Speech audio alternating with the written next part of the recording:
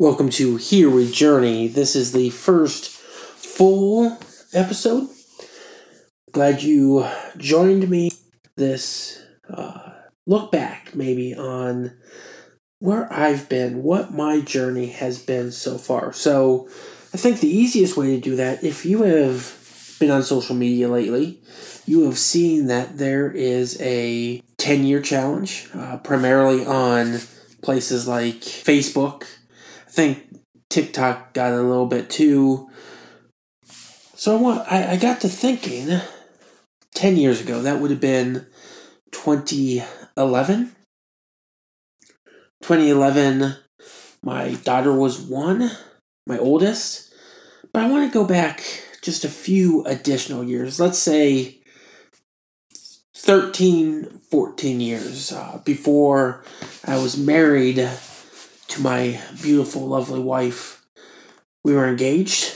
At that point in time, I was living in West Texas, working for a great nonprofit, learning a lot, rediscovering some things about myself. But in my role as this nonprofit executive, I spent hours in my truck driving West Texas.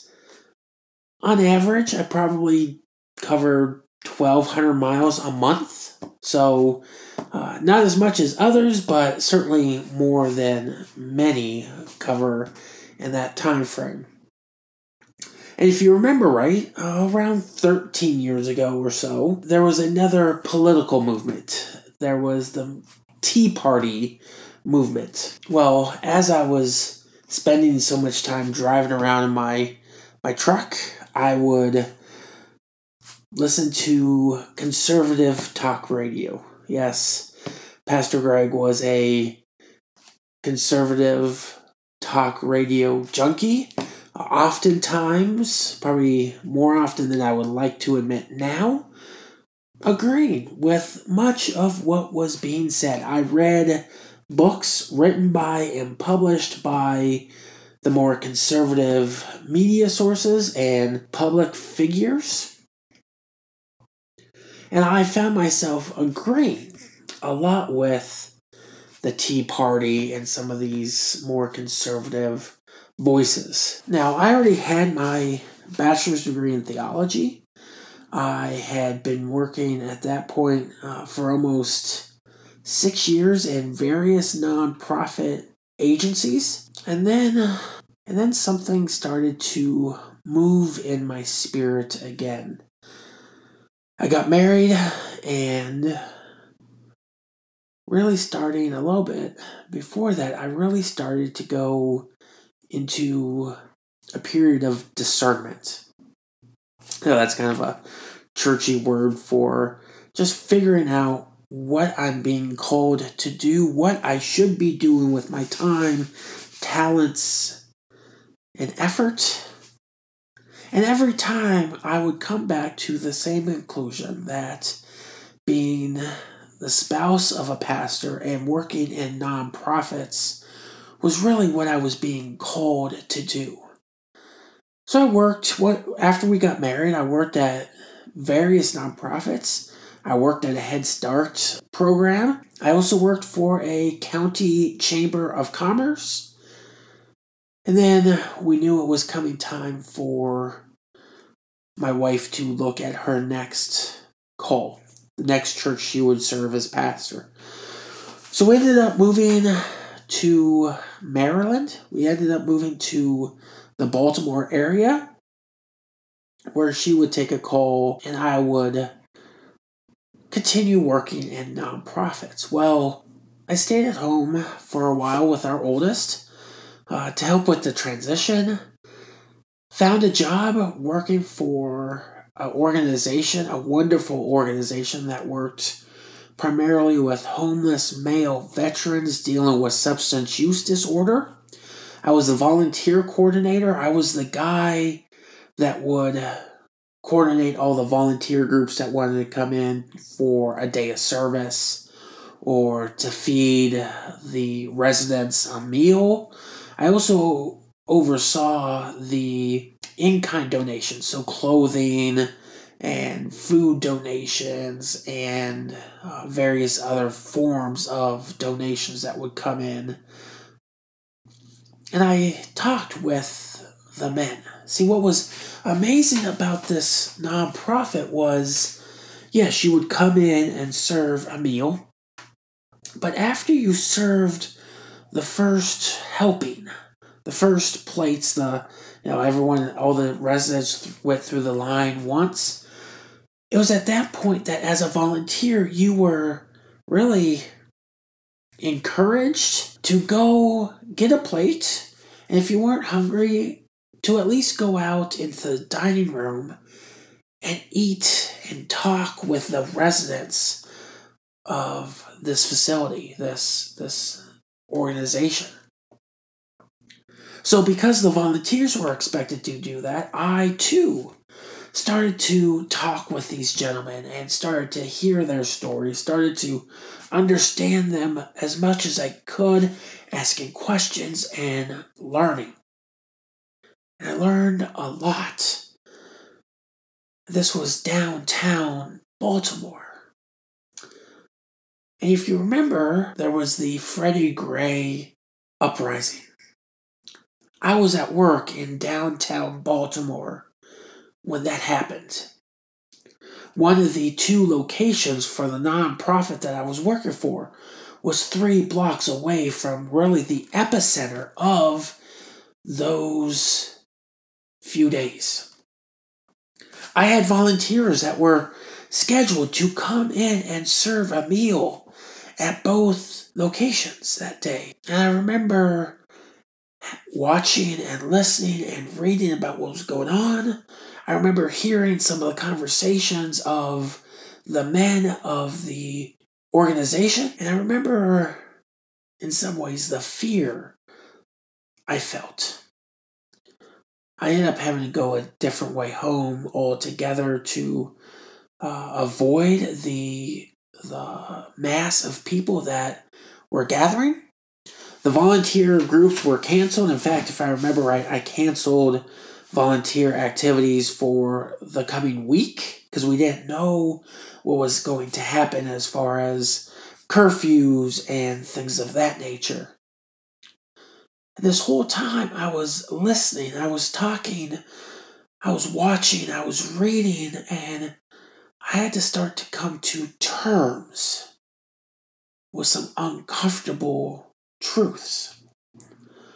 And again, almost yearly, I started going through a discernment process around the church season of Lent. And it was through the events of Freddie Gray and getting to know the men and the people that were being served by the organization I was working for, that I ultimately decided that maybe the seminary thing was not what I was being called to. I would read, I would study, I would listen to podcasts, I would go through that process, a real intentional time of discernment. And I remember I was sitting on the Baltimore light rail, praying and thinking and processing, when I ultimately said, all right, God, if you want me to try this seminary thing, I'll give it a go. Thinking, surely not me. And it was amazing. Over the course of the next couple months, things fell into line where not only was I admitted to seminary, I was given an opportunity to kind of brush off my rusty theological mind and attend a course at another seminary for free. I was able to be entranced into my denomination's candidacy process. And I remember it was shortly before seminary was to start, I sat down with an old college friend of mine that happened to be now a pastor serving in the same synod. It was right before our synod assembly. I remember we went and I said, and I told this to my wife, it's people like you that have helped me understand what it means to be called to seminary, or at least to go through this process. And I said, no offense, but I kind of hope that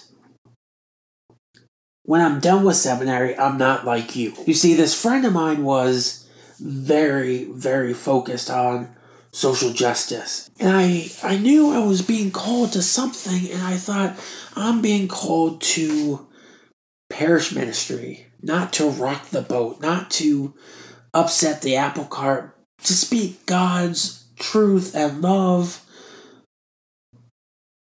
in a parish, in a congregational setting. Not to be someone who is constantly raising the question, raising the concern of social justice, because I still, in many ways, had some of my old thoughts. So when I said that, I was also saying, I hope that God, that my education, that my further time spent reading and praying and trying to come to an understanding of who and what God and Jesus are, that I wouldn't be changed. That I could stay more or less the same person that I have been, holding more or less the same thoughts and opinions that I had. So I go off to seminary.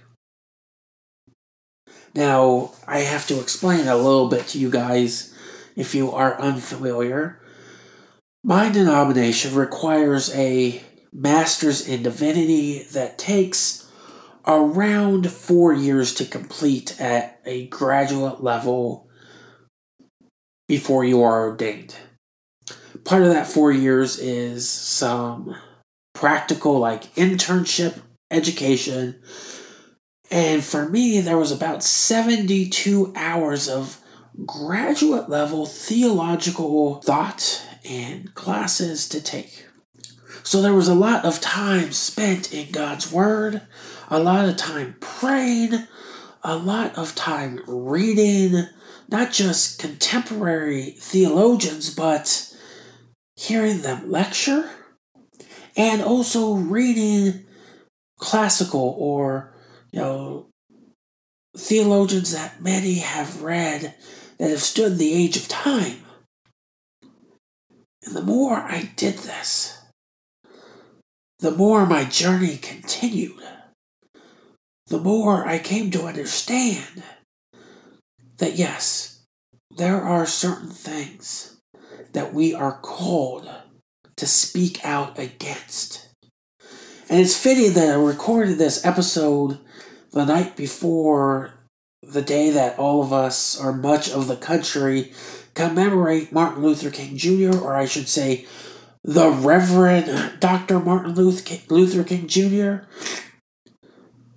because it was his class, or it was a class on the life and ethics, the theology of Martin Luther King Jr. that really started to drive an uncomfortable point home. The uncomfortable point was much of my thoughts previously, I was focused on what was good for me, what was good for people like me, what was good for my friends. Beyond that, I sadly didn't really have a dog in the fight, as we say.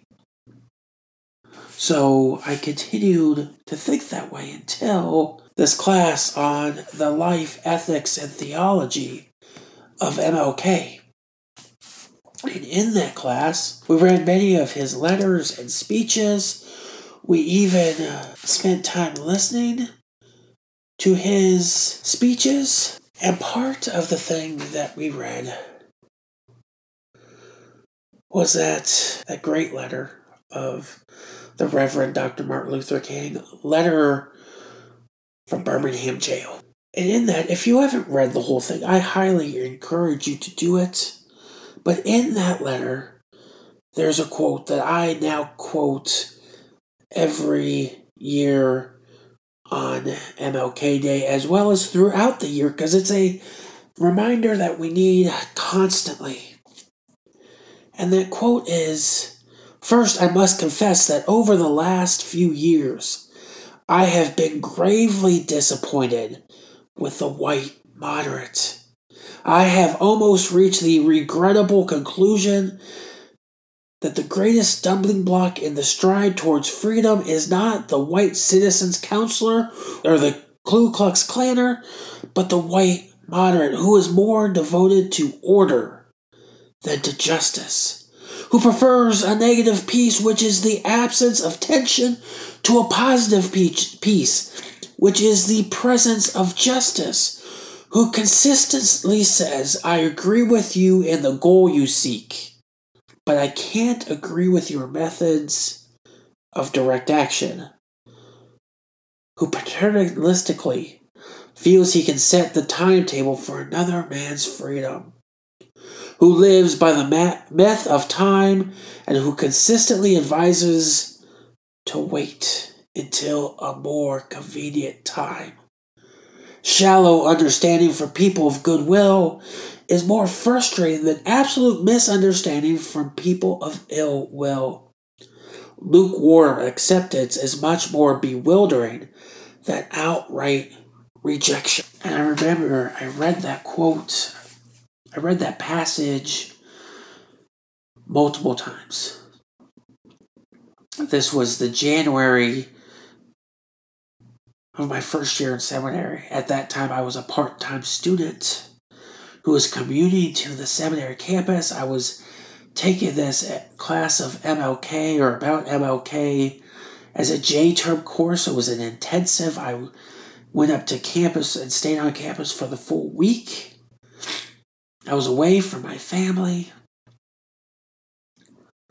And I read this quote. And I read it over and over and over again because I had to come to the understanding that at that point in time I was the white moderate that MLK described. I was the white moderate who was more interested in preserving any peace at any cost. And it was that moment when my journey took a turn. It was at that moment when I said, regardless of how this seminary thing works out, some things need to change. When I reflect on that quote, when I reflect on the things I learned in downtown Baltimore, I can't help myself to think that this quote might be even more applicable to us now than it was when MLK first wrote it. You see, my journey continued after that. But I remember that being one of those epiphany moments in seminary. I would continue to spend more time reading and praying and learning from others. I would travel to the continent of Africa for a gathering of global Lutherans from countries throughout this world, and I would learn more. I would come back to seminary and I would spend more time reading and praying. And by the end of the time I was out of seminary, I came to the conclusion that there is injustice in this world. And that if I say that I love someone else, then I need to speak out against injustices that affect them. I have friends that are in every marginalized group that you can think of. I know people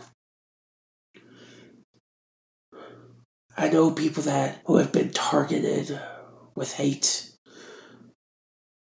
I know people that have been called names, who have been assaulted because of their sexuality. if I'm going to say I'm going to live a life that is trying to live into the teachings of Jesus Christ, I have to be aware of those things. Even Martin Luther talks about how the Christian is called to be engaged in society so that God's grace can be felt by all. So that the love that we are given can be felt by others. So my journey, yes, right now has resulted in me being a pastor, an ordained minister, and it's led me to this point where I feel called and just as convicted to speak out against injustice. The Greg of 13 years ago that we started with would shake his head in many ways. Would say, especially as a pastor, that I should not be talking about these things. That's not the church's place. That would be in addition to disagreeing in many ways with the things that I hold dear now. That I hold as sacred obligations. Am I still sometimes that white moderate? Yes. Do I still have a long way to go? Yes. And I'm taking one step forward. I'm continuing down this journey, wherever it may lead. And this time it's not just about me, it's about others. It's about my friends, family, colleagues that are part of these marginalized communities, be it because of their skin color, their brain chemistry and the way they process things, or the people they choose to love. I'm thankful for this journey. It's a journey that continues. It's a journey that I feel fortunate to be on. It's a journey that is challenging. It's a journey that causes me to stumble often. And that's okay. That's part of the beauty of this journey. Especially when you give yourself room and give yourself the understanding that says, yes, I know I'm going to mess up, but I'm going to stand back up. I'm going to dust myself off. I'm going to apologize or at least try to make right and acknowledge how I have caused harm or fallen short when and where I can and keep moving forward. So when I go out and about, I try to act in a way that's in line with this journey. And I hear the Reverend Dr. Martin Luther King's voice and this quote ringing in my ears.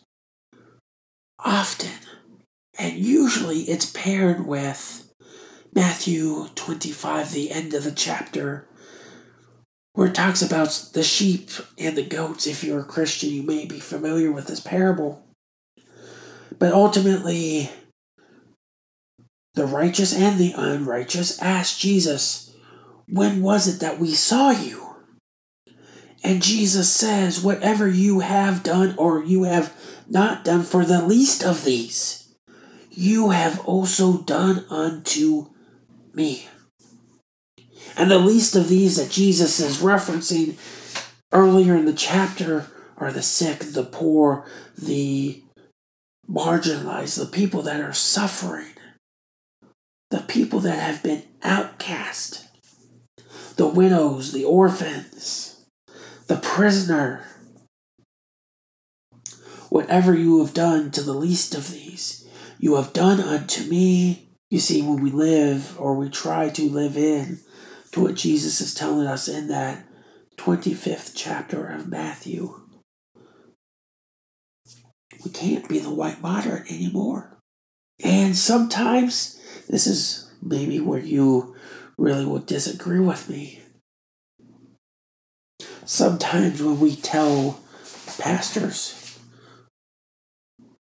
denominations, not to speak out against injustice, we are doing so because we want to continue to live in that peace, in that negative peace that MLK talks about. That negative peace that is absent of tension. Because we have no problem when pastors, denominations, etc. say things in line with what we feel, what we believe. No, that's okay. Sometimes we'll say, though, when we're challenged, especially with verses like Matthew, the end of Matthew 25, when you start preaching and talking about that, well, that suddenly becomes too political, even if it is directly talking about injustice.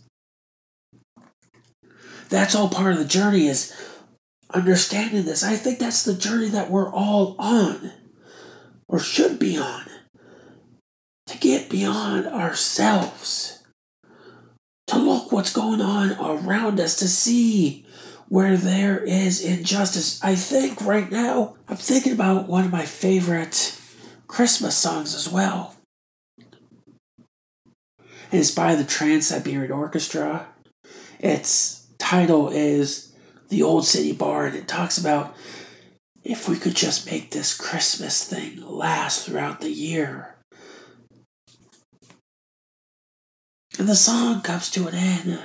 And one of the closing lines is, to know who needs help, you need only just ask. I would preface or amend that to say, to know who needs help, you only need to ask and look around. See what's happening. See how people are being treated. Look around and see where there is injustice. Let us come to an end of this journey of episode 1 with this reminder that no matter who you are, no matter what others have told you, you matter. You are important. You do and can make this world a better place.